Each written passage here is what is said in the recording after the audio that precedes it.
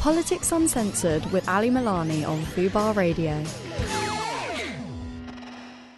Hello, everybody. This is Ali Milani on Politics Uncensored. I have made my way back from Liverpool. I took the night train back from Liverpool to London, straight to the studios at Fubar Radio to give you our recap, our debrief on Labour Party conference in Liverpool this week and all the events coming out of conference.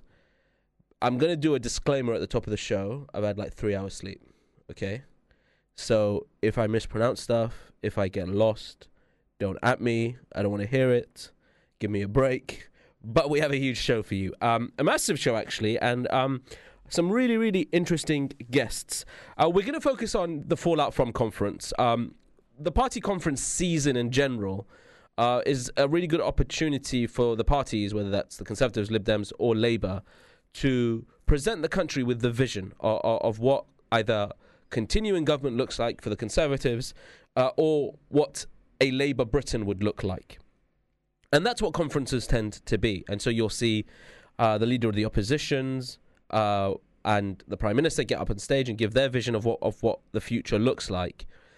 This party season is particularly important and particularly potent because it's the last one before a general election. And I know there's some umming and ahhing about that, but we're fairly confident it's the last one and we're going to get a general election in May 2024. And so it was really the last opportunity that Sir Keir Starmer, Rishi Sunak and Ed Davey have had to present their vision for the country. And we're going to focus on Labour because that's where I've been. But we also we discussed the Conservative Party conference on last week's show. And so we're going to talk about all the things that's come out of party conference, some of the things going on around the world with some amazing guests. So joining us a little bit later, we have Alex Diner, Senior Housing Researcher at the New Economics Foundation. Major news breaking from Sir Keir Starmer's speech around housing. So he's going to talk us through that.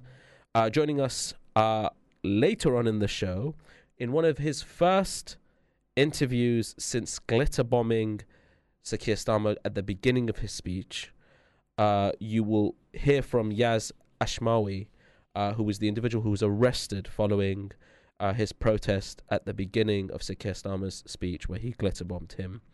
And I believe now Labour Party are selling glitter with Starmer or sparkle with Starmer t-shirts, which I thought was quite clever.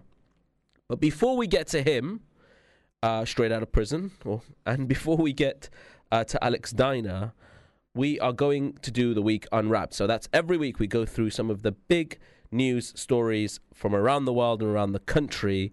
Obviously, Labour Party politics dominates this week, but it's not just Labour Party that we're going to speak about. And joining us is a senior policy advisor in UK government and policy and events officer at the London Young Fabians. That's Cecilia Jastrzembska. Have I pronounced that right, Cecilia? Very nearly, Ali. Jastrzembska. Thank you so much for joining us. Now, should we be open with the public and say that we actually grew up together around the same schools, right? Absolutely. Yeah, so just want to correct the record in case anyone at me. Cecilia, thank you so much for joining us. We're going to be talking about some of the big news coming out of the world and around conference, and we're going to start with one of the major policy announcements that have come out of Labour Party conference, and that's that women should be given more rights to financial support when their relationship ends, in sweeping changes to cohabitating laws that Labour government would introduce under Emily Thornberry. The Shadow Attorney General used her conference speech to lash out rules that currently mean they can end up on the street if they leave or are thrown out of their family home. She told delegates in Liverpool that the party would reform the law so women who do not own a share of the family property do not have to stay in unhappy or abusive relationships and even marry just to feel financially secure. So Emily Thornberry, in her big speech at party conference, talked about sweeping changes to cohabitating law to give women more financial support. What's your reaction to what Emily has said at conference? I completely agree with what Emily stated. Ultimately, women are always at the forefront of the cascade effect, and they're disproportionately affected by these kind of legal loopholes.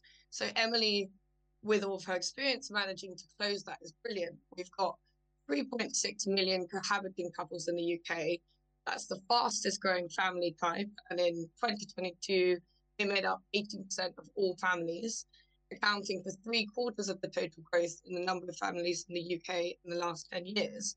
But of course, there aren't very many legal rights when that relationship ends through separation, or if a partner dies, for example. So lots get caught out by that common law marriage myth, believing that they have those rights when they don't. So this is a really good way of honing in and zeroing in on those loopholes and making sure that women are actually protected. And I think for those listening, obviously you've quite highlighted eloquently there that the fear is that under current laws there are still legal loopholes and gaps in the law for women where they may end up having to stay in unhappy and abusive relationships and even sometimes marry just for the financial security of knowing they won't end up on the streets if they leave their partner or their partner dies, that they won't end up in financial ruin. And this is part of a program that Emily Thornberry spoke about at conference to make changes to this cohabitating law. But it wasn't just Emily. I think Lisa Nandy also spoke about putting women and girls at the heart of human rights laws and the work that she will be doing in international development. There seemed to be a little bit of a theme there. Are you excited at the prospect of a Labour government, what they might do for women in Britain and across the world more generally as well? Certainly. So some of the work that I do within the Fabien Society and another think tank, an organisation I'm a part of, is called European Movement, which links to this, as it essentially improves relations between the EU and the UK. Now, ultimately, at the moment, our international reputation has been decimated. We don't have a seat at the table. We don't have structured talks or bilateral relations. And now women need to be at the forefront of repairing that, of leading that charge, of spearheading initiatives. And during Labour conference this week, I was lucky enough to talk to lots of different MPs, former MEPs, people like Pedro Serrano, who's the ambassador of the EU delegation to the UK, about how we can lead that charge. And as we referenced earlier, when you have that intersection of different types of crises and issues, women will be hit hardest. So like in the climate crisis, I believe it's really important that women are at the forefront of leading that repair, that rebuilding, and the way, and essentially shaping the way forwards for our politics and our international approach. And I think women have those ideas. They are ready to take that charge. They're ready to kind of step into their power. We just need to have a Labour government and to be given that voice. I just want to ask a quick follow-up on that, just your own personal opinion. One of the things that Conservatives continuously do, particularly on social media, but we've heard it from the dispatch box as well, is this scorecard, right, of the fact that Conservatives have had women prime ministers and women leaders, and Labour has still yet to have a permanent woman as a leader of the Labour Party and a prime minister. What would you say to Labour colleagues about the importance of having women in leadership positions, as not just as a response to the Conservatives, but as the right thing to do? I cannot overstate how important it is to have equal representation.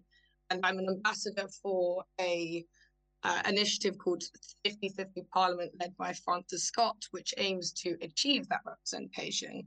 Ultimately, as we were talking about this in our Labour Women's Network rally, we had a lot of situations and stories from people in the audience where they need to be asked to stand. A lot of the time, they don't feel they're qualified. They're conditioned to feel that imposter syndrome, which ultimately has so many women applying for positions that they are way overqualified for. And even Abena said, when she was running to be an MP, people said to her, well, you shouldn't run because there's been no black MPs in this constituency. It's not a good idea. And so she said, well, if there's no one who has been a black MP, then it's going to need to be me, because women and young girls need to look at the top of government and see people who look and think like them. Yeah, and I think that part of that was, look, for the longest time, the part of that was the all-women's shortlist, which did a huge amount in making sure that we got more women into Parliament. That is now, we can't go ahead of that because of the legal challenges. But I think it's really, really important for the Labour Party to maintain its commitment to 50-50 Parliament, particularly. I know that has been achieved on the Labour side, but not on the Conservative side. And I've spoken at length on this show about how broken the selection processes are in the party, and how they constantly punish working class people, women, people of colour as well. So I'm glad you've raised the issue of 50-50 parliaments. Before I get to the next point, you mentioned that you're from the London Young Fabians and the Fabien Society. Our listeners might not know what that is. Do you want to give them a very brief, top line on what that is? Absolutely. So the Fabien Society is Britain's oldest think tank. We have several branches. I'm on the National Executive Committee of the Young Fabians, which is under 31. We've also got a Scottish branch, Fabien Women's Network, which is brilliant. And it's essentially a Labour-affiliated think tank that seeks to shape policy. Amazing. And influence. And to be a young Fabien, you have to be under 31. Yes. Hey, I qualify. I don't qualify as Young Labour anymore, so I'm going to join London Young Fabians just to feel young. All right, last story we're going to cover, Cecilia, with you is on the issue of building the next generation of towns. Sir Keir Starmer, in his big policy announcement in his speech, has promised to build the next generation of new towns along with 1.5 million homes as part of a decade of renewal under Labour. The Labour leader said he would bulldoze through the planning system in England if his party wins power. Without action, he said, home ownership would become a luxury for the few. As Sir Keir readied himself for his conference speech, he was covered in glitter by a demonstrator who we're going to talk to later, calling for electoral reform, but he received his biggest applause as he claimed he had moved the Labour Party from a party of protest to a government in waiting. Throughout the speech, the Labour leader set himself out as a reformer, promising to deliver economic growth and security, and particularly, I think his biggest announcement was on 1.5 million homes being built across 5 years in the UK as a part of a decade of renewal. Obviously, Cecilia, as a young person, a member of the London Young, an exec member at the London Young Fabians, you will know young London housing, we're in the shit. This has to be massive good news. Yes, and it absolutely is. Ultimately, we are in a housing crisis. We've got a squeeze on renters. Tenants, as you said, are most likely to be young people. We've seen rents rise 5.1% in the year up to June. 1 in 3 tenant households are spending more than half their income in rent, and we've got a homelessness crisis. And ultimately, yes, we need to build. I think this is brilliant news. The one thing that I question and I'm looking for more of is mention of what we're doing about the green belt, because we should be stipulating that the new homes are being fitted with solar panels, heat pumps, high-grade insulation. And currently, there's not a lot of specifics and not a lot of ultimately promises that tell us what is going to happen when it comes to this green belt, grey belt delineation. And I think that was one of the biggest criticisms of his speech, and I think it was generally well received. But one of the biggest criticisms was the detail, and there was overarching vision, which is usually what these big conference speeches are about. But there was a huge amount of detail, and I think the green belt was certainly a question that people had. But another question that people had was, well, this wasn't clear as to how much of this would be council housing, how much of this would be affordable housing. What is the government's relationship with big property developers? Is that something you want to see before a general election made really, really clear to people that this isn't going to be unaffordable housing, 1.5 million unaffordable houses built by big property developers, but rather affordable housing for ordinary folk? Because those of us in London, I don't know if you are in London. Well, you must be because you're London Young Fabians, but we've had people on this show and think tanks on this show provide us with data that suggests the average down payment for a house in London can be as high as £115,000 as a down payment. So how much of this do you want to make sure is affordable? I think the majority of this is going to obviously it's costed, but we're going to need more specifics, like you said. And this is something that the media were looking for, is ultimately, how is it going to work? How many young people are going to be able to say that buying a house is actually not just a nebulous dream, a serious reality, and how long term will this be? Mm-hmm. So I think absolutely affordability And what would your call be? Something that we focus on. And what would your call be as it pertains to council housing? How important do you think that is? Incredibly. I think it's going to have to be at the forefront of how we look at how this building is going to work, and whether young people are going to be able to stay in London. I mean, for example, a lot of my friends have moved out recently because they simply can't afford it, or people have moved back in with their parents during COVID, and a lot aren't moving back out. So it's a real crisis. Okay, thank you so much. That was Cecilia Jastrzembska, Senior Policy Advisor in UK Government and Policy and Events Officer at the London Young Fabien. Cecilia, thank you so much for joining us. We're going to stay on this issue of housing. We know, we've spoken about it on this show plenty of times, but what we want to talk about is Sir Keir Starmer and the Labour Party's plans that were announced at party conference, what that means for people, what you can expect, where are the areas that we would want more detail from, because 1.5 million homes being built over 5 years is a major announcement, and it's probably the biggest announcement coming out of party conference, particularly, that doesn't include glitter. And so this is a really, really key area of policy and that we wanted to discuss. And joining us next, we have the senior housing researcher at New Economics Foundation, Alex Steiner, will be joining us after this. Fubar Radio presents Access All Areas. We have the absolute icon, legend, Janice Dickinson. I'm here. Do you still enjoy doing reality shows, or do you now see it as more of like a part of your job that you have to do? I do really enjoy it.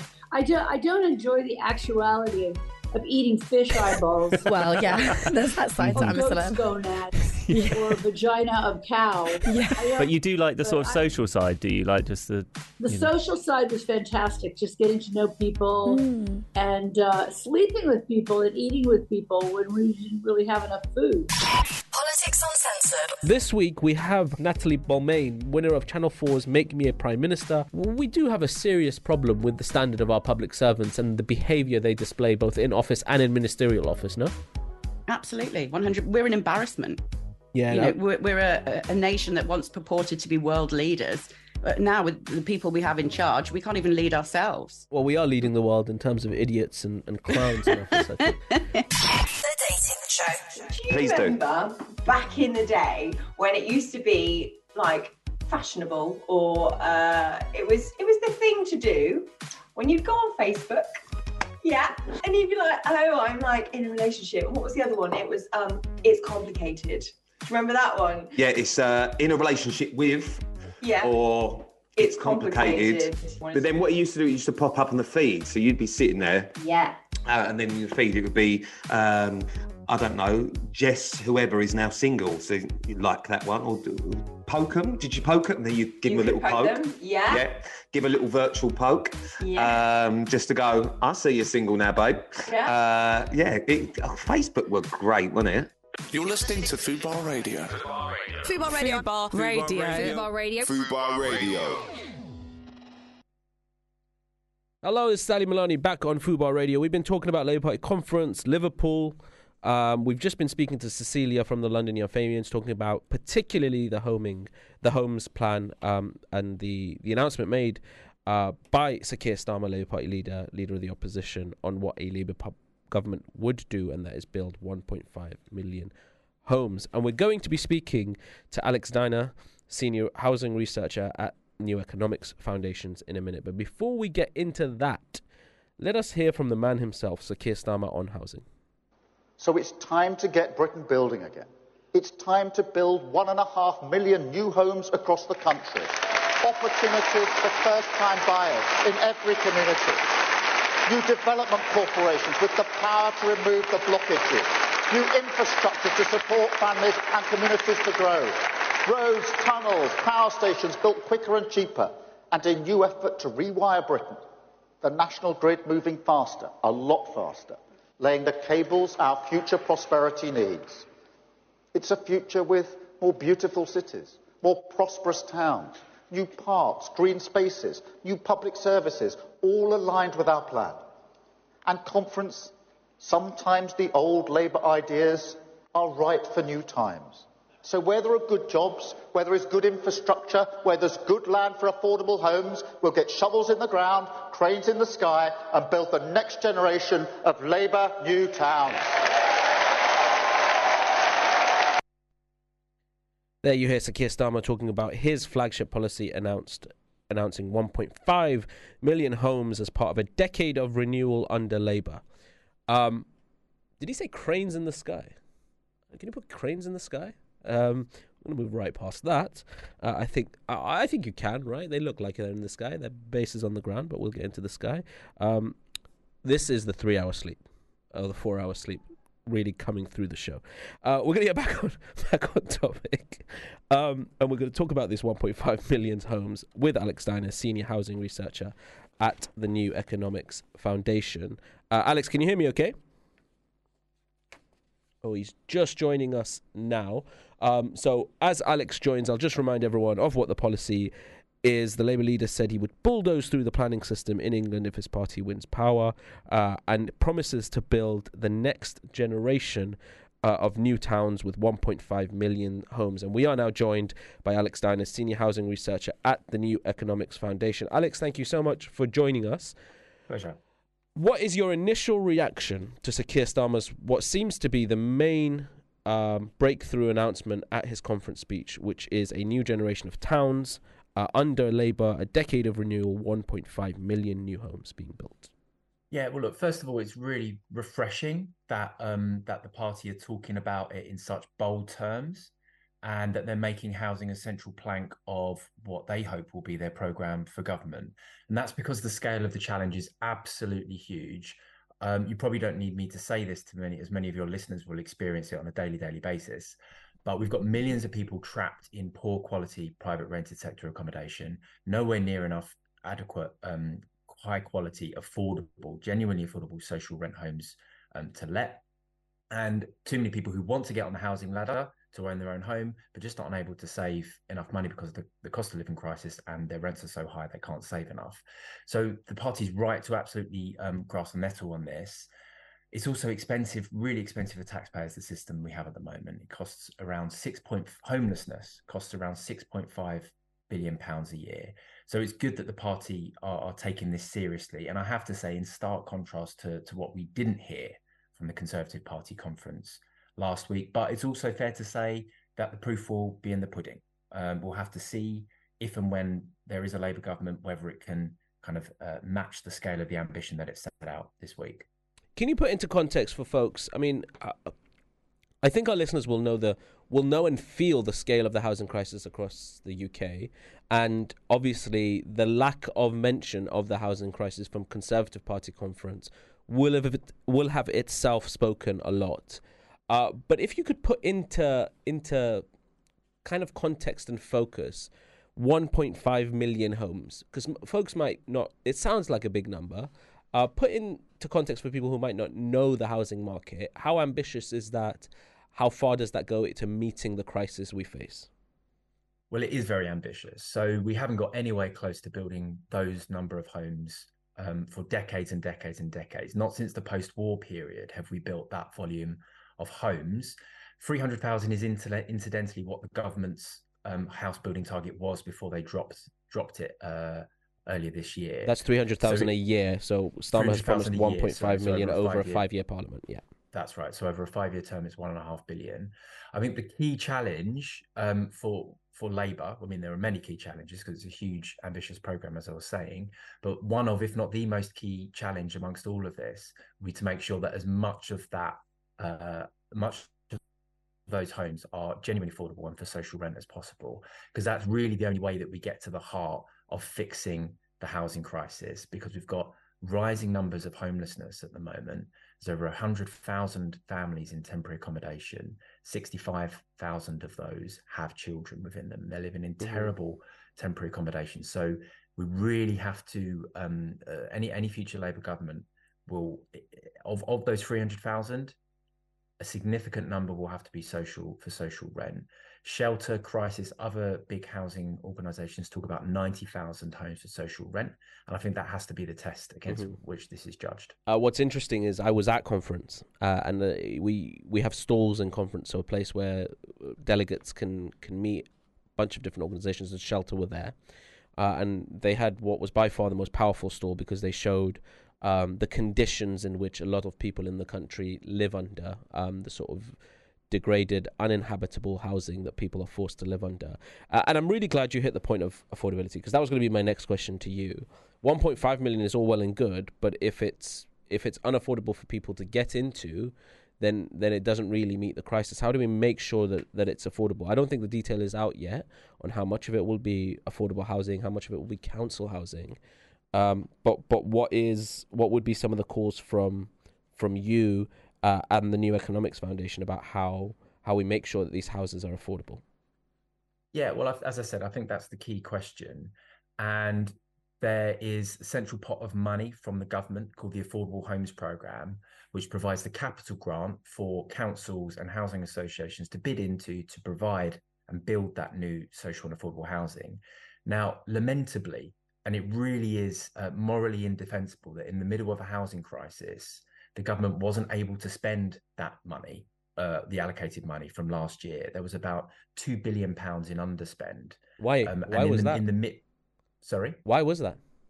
Well, I think the reason for that is because at the moment, developers don't want to develop. Lots of them are land banking. They're trying to maximize their profit margins because we're in a period of house price stagnation. So it's very, very difficult to get the cogs turning at the moment. And I think that's one of the reasons why. Affordable homes. I'm sorry. So developers are land banking, which basically means they're buying up the land but not building on them, correct? Yeah. And because the market is stagnating and there's not a real will to build, that there's an underspend in the allocated money of building houses, and therefore houses aren't being built. Why doesn't the government just do it itself? Why doesn't it do it in-house? Well, what the government could do, and I was pleased to see Labour speaking in these terms, and it's something we've been talking about at the New Economics Foundation, is to give that cash to councils to buy up homes. So if developers don't want to build, let the councils use that money, get that money out the door, out of Whitehall, into town halls across the country, let them buy up homes from those landlords. And we know some landlords at the moment do want to sell their properties for a series of reasons. So that's really good. I'm all on board for that. But can the government itself not build itself? Can't it take the process in-house and just build itself? Am I being a massive communist? Or well, no. I mean, you would have to. So you'd have to have a landlord at the end of it. So it's much better administered at a local level, where those local authorities and housing associations know their communities, know the type of homes that we need on those areas. The key is that the government needs to get that money out the door, and it's failed to do that. And I guess buying is quicker, right? You've got an existing property and you can get that money out the door. Exactly. Yeah. And we've got the problem at the moment is we've got, as I said earlier, rising numbers of homelessness. More and more families turning up at their local authorities' door saying. And what was that underspend? It's 1.9 billion. That's a scandal. 1.9 billion underspent while people are sleeping on the street. There was press coverage around this earlier in the year. It's around 600 million of which is from the Affordable Homes Programme, and then a number of other pots of money related to infrastructure to accompany new homes.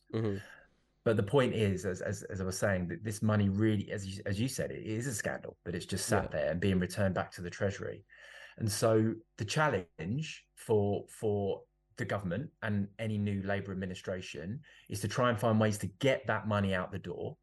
And to try and, relax the kind of very strict criteria that there are attached to these grants. Get that money out the door, build it on as much social and affordable housing as possible. And I was really glad to hear the Shadow Housing Minister, the multiple fringes that I heard him at Labour conference, speaking those terms. And to do that, to make as much of that as social rent as possible.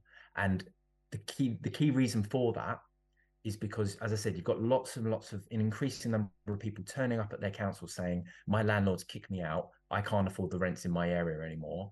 You have a statutory duty to house me. And councils are under increasing pressure to place those families in temporary accommodation, which is also dwindling in number.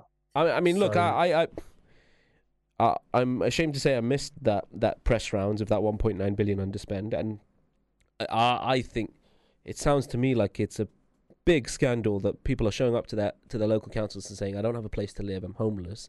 You have a statutory duty to house me, and there's a 1.9 billion pounds sat somewhere that could be housing all these people.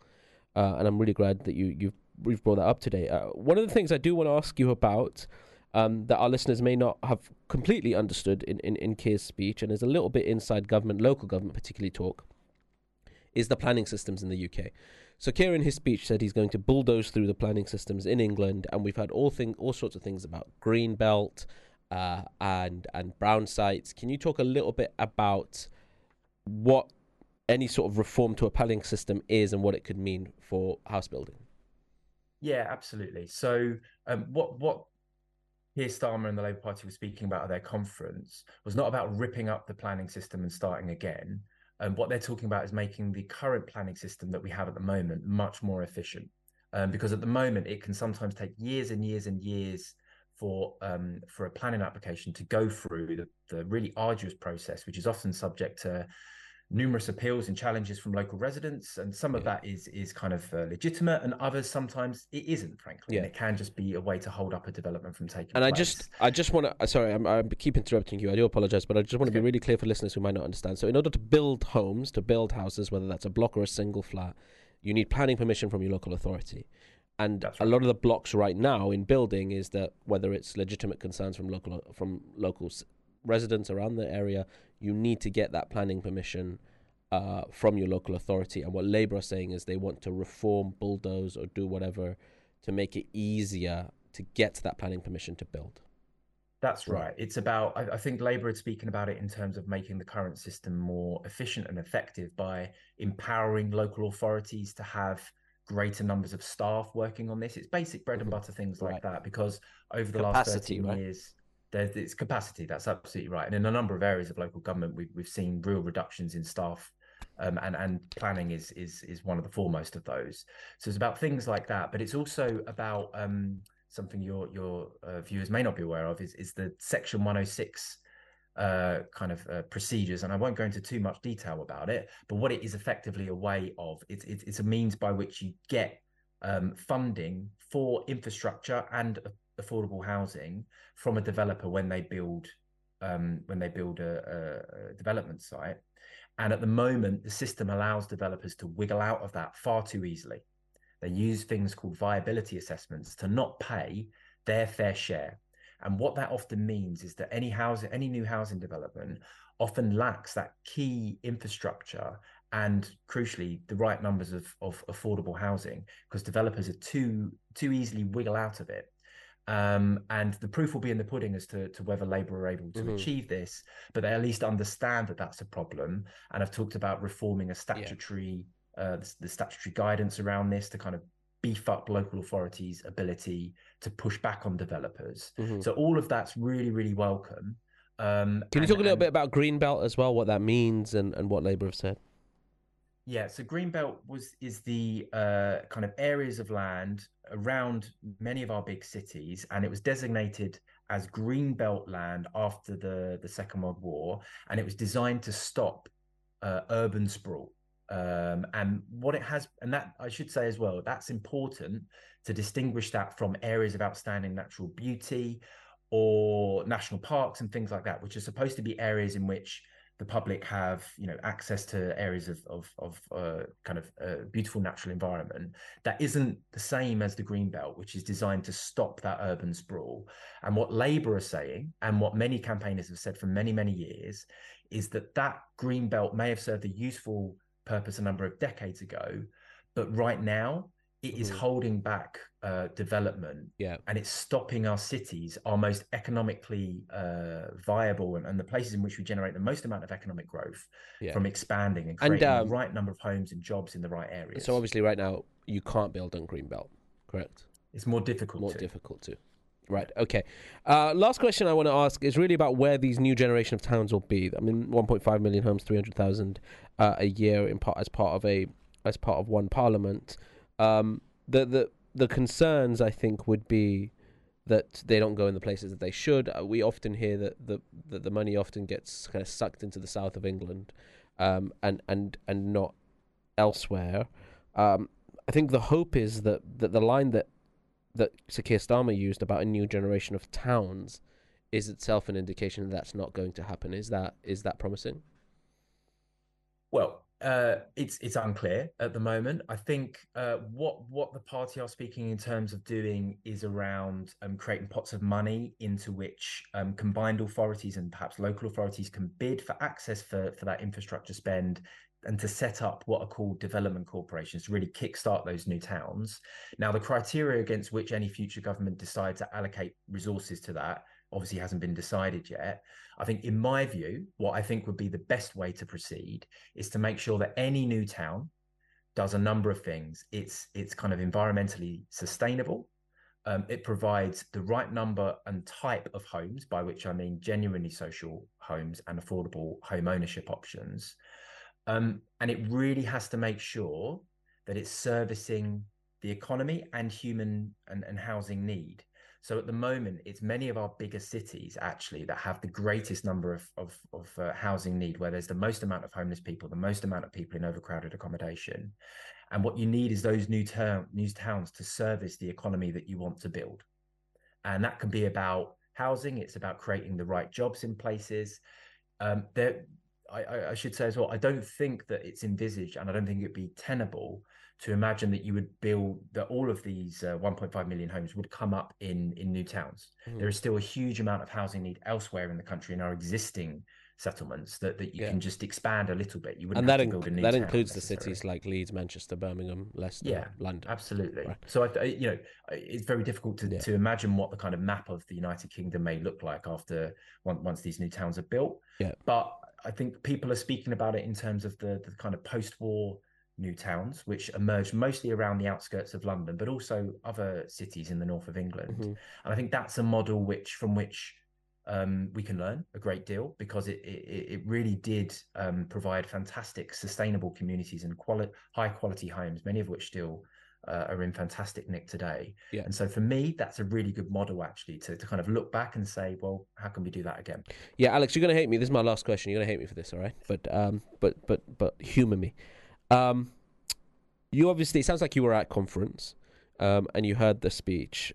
In your position as senior housing researcher at NEF, if you were to give Sir Keir Starmer a grade, let's say A to F, on his announcement, around how optimistic you are, not so much whether you believe he's going to deliver it, but the actual announcement that's been made itself, what kind of grade would you give him?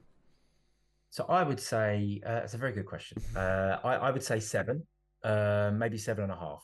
Well, really I said promising. A to F and you've gone 7. So sorry, I didn't hear that. That's B, sort of a B minus, right? Yeah. Right. Okay. Let's go with that. Let's probably B. So actually, 7 out of 10 is probably a better way to do it. So let's do 7 out of 10. Right. Let's go with a B, because I think it rises to the scale of the challenge, and it understands the fundamental need to do this stuff and to build the right homes, the right type of homes in the right places, and to do so sustainably. It addresses how you might set up an infrastructure and all the pieces of the puzzle that you might need to do that. The one thing which it doesn't necessarily do and the party didn't talk about was about the capital funding that would need to come along with that. So the upfront infrastructure spending, and then further down the line, the amount of grant funding to make sure that as much of that is social housing as possible. They didn't speak about that, but save for that, it was a really kind of I think bold set of policies that really does set a really positive framework. And to go back to the point I made first of all, it's just really refreshing to hear any mainstream political party speak in those terms and really understand how significant this challenge is, and to propose a set of ideas, realistic ideas that maybe don't go far enough in terms of the capital funding for now, but set a good framework for how to deal with the problem. All right, Alex Diner, that's senior housing researcher at the New Economics Foundation. Alex, we're definitely going to have you back on. I think in the last sort of 20 minutes that me and you have spoken, you've more eloquently and simply described the housing crisis and Labour's policy than I've heard in a long, long time. So I commend you for that, and I've really enjoyed having you on and hope you will join us again Thank you very much. in the near future. Thanks for having me. That is Alex Steiner, Senior Housing Researcher at the New Economics Foundation, talking about Labour's big policy plans to build 1.5 million homes as announced by Sir Keir Starmer at Labour Party conference as part of a decade of renewal under Labour. Now, of course, in his big speech, he announced 1.5 million new homes. He announced more police. He announced more colleges. But before he could do any of that, he was bombed with glitter. And I think in what is an near exclusive, if not an exclusive, the man who was arrested following that stunt, that protest, is going to be joining us. Yaz Ashwami, Starmer's glitter bomber and campaigner with People Demand Democracy, which I believe is a new organization, is going to be speaking to us exclusively or near exclusively right after this. Fubar Radio presents The Dating Show. So we have got the incredible Sunita. How does Sunita whittle down the people she wants to talk to the people she doesn't? What's your criteria? Well, you've got to be an adult. Okay. That's always a good start. Always a good start. But when I'm an adult, not just like 18, you've got to be like not young enough to be my child. You have to ideally be London-based, because I am. Yeah. Although I don't mind if you've got a country pad, that would be nice. So at the minute we're going with age and location are important. Age and location are good. Every Friday from 6 p.m. Fubar Radio. Welcome back. This is Ali Milani on Fubar Radio, Politics Uncensored. We've been talking about Labour Party conference policy. We've been talking about politics. We've been talking about Sir Keir Starmer's big conference speech, all the things he's announced. But as I got on the train home late on Tuesday and I started scrolling my Twitter feed, all anybody saw was the incident at the beginning of Sir Keir Starmer's speech where a campaigner with People Demand Democracy ran up on stage, covered him in glitter and shouted, "The people demand a people's house," if I'm not mistaken. And we have that campaigner with us today, Yaz Ashwami, Starmer's glitter bomber and campaigner with People Demand Democracy. Yaz, thank you so much for joining us. Just tell me about the last 24 hours or 48 hours. Well, thanks for having me on here. Yeah, I mean, it was obviously quite an intense experience. I'd love to talk about like why I did it. Yeah, we're gonna do lots of that. I just want to get your own personal stuff. Don't worry, I've given plenty of time to on the issue.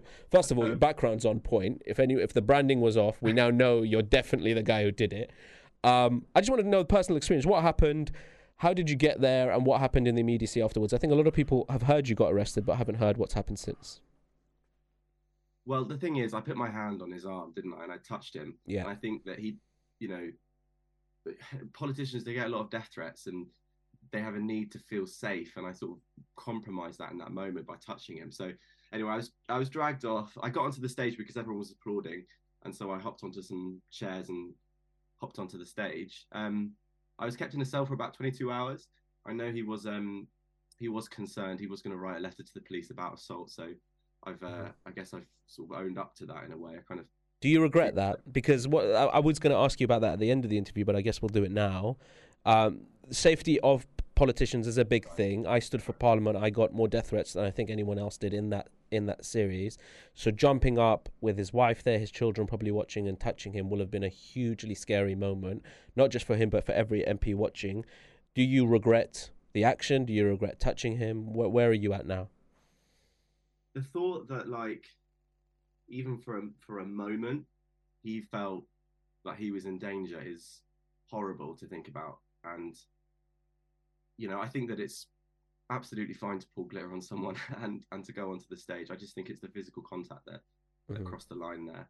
But, I hope that he can understand that the people of this country have a right to contribute to the decisions which will determine whether or not we live or die. And our whole electoral system is not fit to govern, can't protect us. I'm a scientist. I studied physics while I was at university, and I'm terrified about this crisis in our climate and in nature.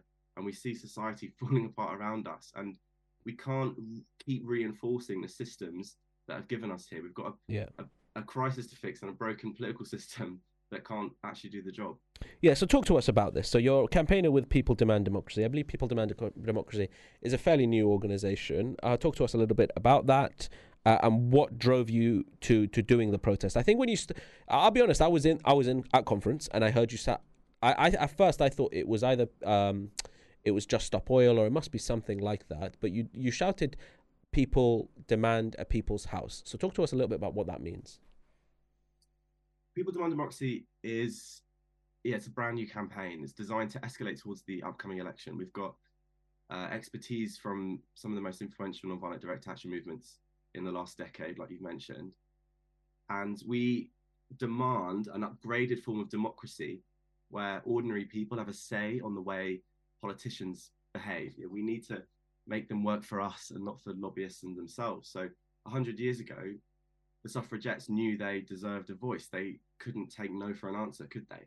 They interrupted hustings and debates and news events and panel shows and speeches. And I imagine we'll see similar things over the course of this next year. Like wherever there's visibility, ordinary people will demand a platform to present an actual alternative to our broken system. We have a right to say on these decisions in public. The people, we're facing the biggest drop in living standards since record began.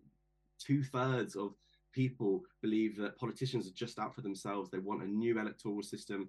Only 3% of people think the House of Lords should stay as it is. And if I can talk about the science for a minute, because we are facing an emergency, right?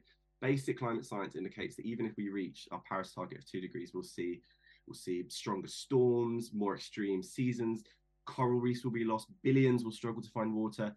And there was this paper that was just published a few weeks ago. It was this big review that looked at the human impact of carbon emissions. It found that mainly richer humans will be responsible for killing 1 billion mainly poorer humans, right? There is an immediate threat to life. There's an urgent need for these far-reaching changes in all aspects of societies. And citizens' assemblies are the answer. They are the intervention that we are looking for everywhere in our politics. It's a solution actually on the scale of the problem. So I guess I think what I'm understanding is the problem can be an issue like climate change, but the route to fixing it is fixing our democracy, and the way we fix our democracy is the citizens' assembly.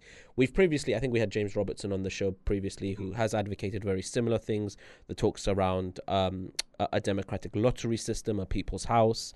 Yeah, that's what it is. Yeah. And is this a replacement of the House of Lords? Is it its own separate thing? Is it a replacement for the House of Commons? I don't think it's a replacement for the House of Commons. There's different forms it can take. The Sortition Foundation, who are the biggest experts in the country when it comes to deliberative democracy and citizens' assemblies, they've run the vast majority of them, are proposing it replaces the House of Lords. I think there's a strong case that we need to update our politics in that way. But what's really important to understand about this vision for a House of Citizens is that fundamentally what it does is it realigns power in society. It empowers people to set the agenda, and by deciding on topics for citizens' assemblies on issues, can keep politicians in check by holding these independent public inquiries. And it basically gives this House a say on the laws that politicians enact and write in that and vote on in that House.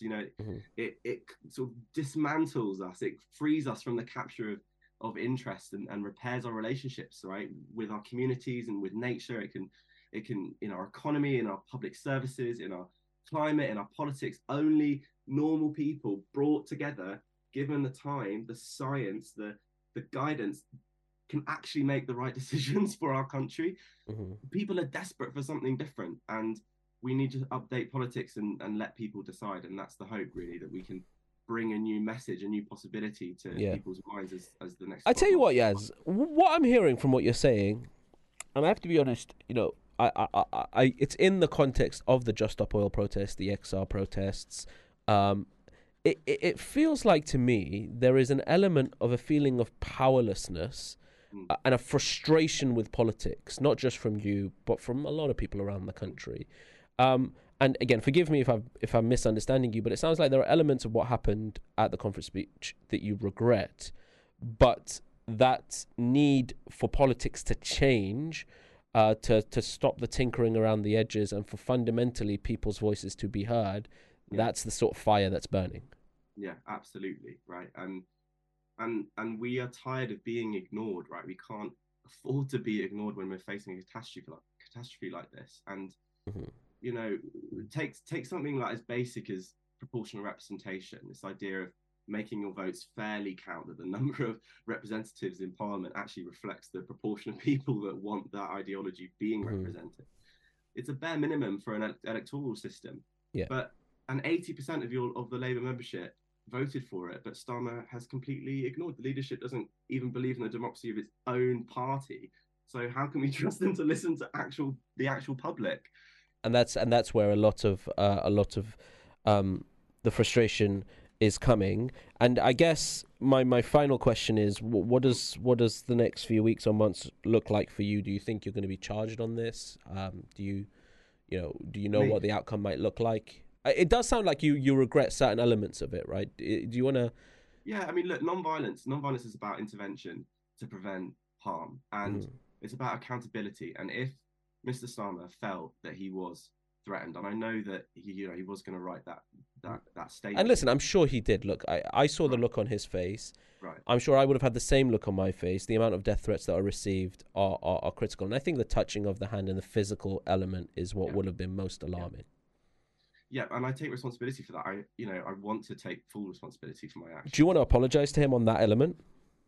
Yeah, absolutely. I'm sorry for doing that. I just think, that for those of you who are watching this, who feel that there is this need for something different, you can participate along with us, right? Join this open call. We have a welcome call on this Friday, a week on Friday, the 20th of October.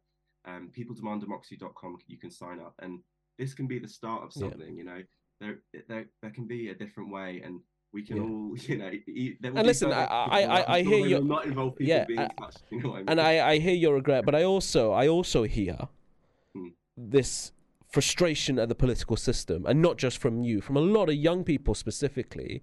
They're just fucked off, right?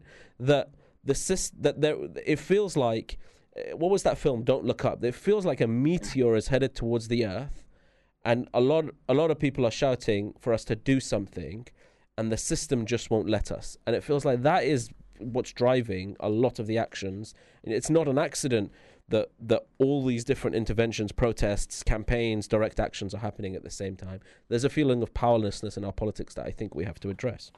Yeah, absolutely. All right, well...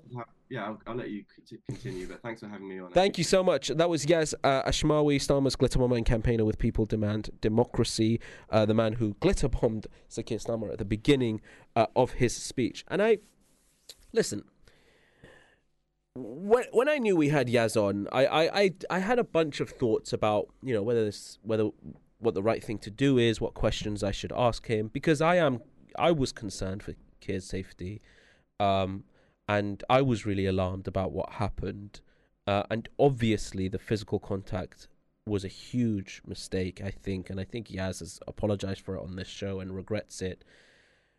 My thoughts were Keir's kids were watching, his wife was in the front row, all the politicians in the room who all have felt their safety and would have been, I can't imagine the mental anxiety of having had two MPs be murdered. It's not a minor thing. And I don't want it minimized, and I don't think it's something that should be ignored. And equally, what I don't want to do is dismiss this feeling from young people, not Yaz, but young people in general, that there's a powerlessness in their politics, that party conference can come and go, and leader of the opposition and prime minister can get on stage and get off stage and say what they want, and the voices of these people are ignored. And I share their concerns around the climate crisis. I share their concerns around housing. It affects me, it affects my kids, it affects my future. And what I don't want to do is dismiss that. In a healthy democracy, it's important that people be allowed to voice their concerns within reason, within the law, within safety guidance, obviously, of our political leaders and everybody. But it's important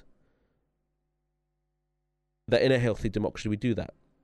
My family came here at the age of 5 from a democracy that isn't healthy, and it's not a democracy, right? Where opposition voices and dissenting voices are put in prison. And one of the things I'm proud of my country, Britain, is that we allow opposition voices to be heard, that direct action and protest and campaigning within reason is, and within safety, is allowed, and it gives people like Yaz the opportunity to campaign, to have direct actions.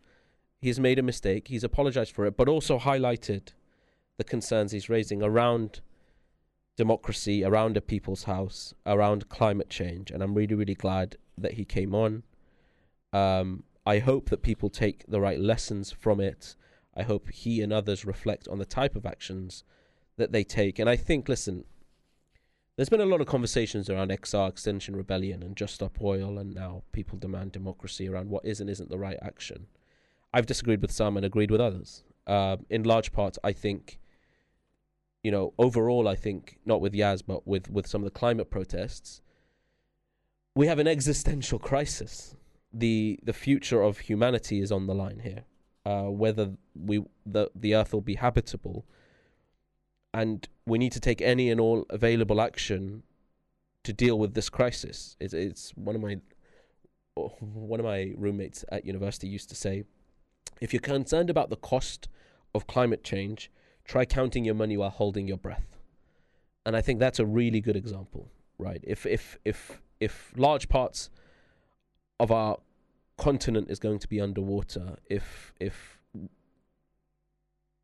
land fires and climate change is going to see the movement of people's refugee crises, deaths, then the action we have to take is equally as radical and proportionate.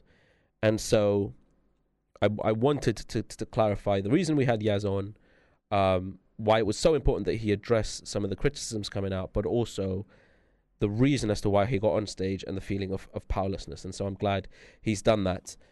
And that brings us near the end of our show. The last couple of weeks I think have been really dizzying for politicians, political activists, journalists. But what we have got is perhaps a clearer picture of what the next general election is going to look like. Sir Keir Starmer and his team at party conference talked about renewal, rebuilding. Rishi Sunak at the Conservative Party conference tried to create his wedge issues with the Labour Party. And I think as of the end of Labour Party conference, we're now on the road to a general election. And perhaps the most important general election in my lifetime, where the very existence of the NHS may be on the ballot. The planet will be on the ballot. Housing will be on the ballot. The planet will be on the ballot, like I said. And the economy and jobs and equality and the future of young people all across the country will be on the ballot. And I hope that some of the voices we bring to you will better inform you to make the decision when you walk into that ballot box and mark your X. I want to say a big thank you to our guests today, Cecilia Jastrzembska, who I've not seen in years. We used to go to neighbouring schools, and our schools used to play football against each other. We lost. Shame. Pain still continues. I want to big thanks to Cecilia for joining us, Senior Policy Advisor in UK Government and Policy and Events Officer at the London Young Fabians. I want to give a big thanks.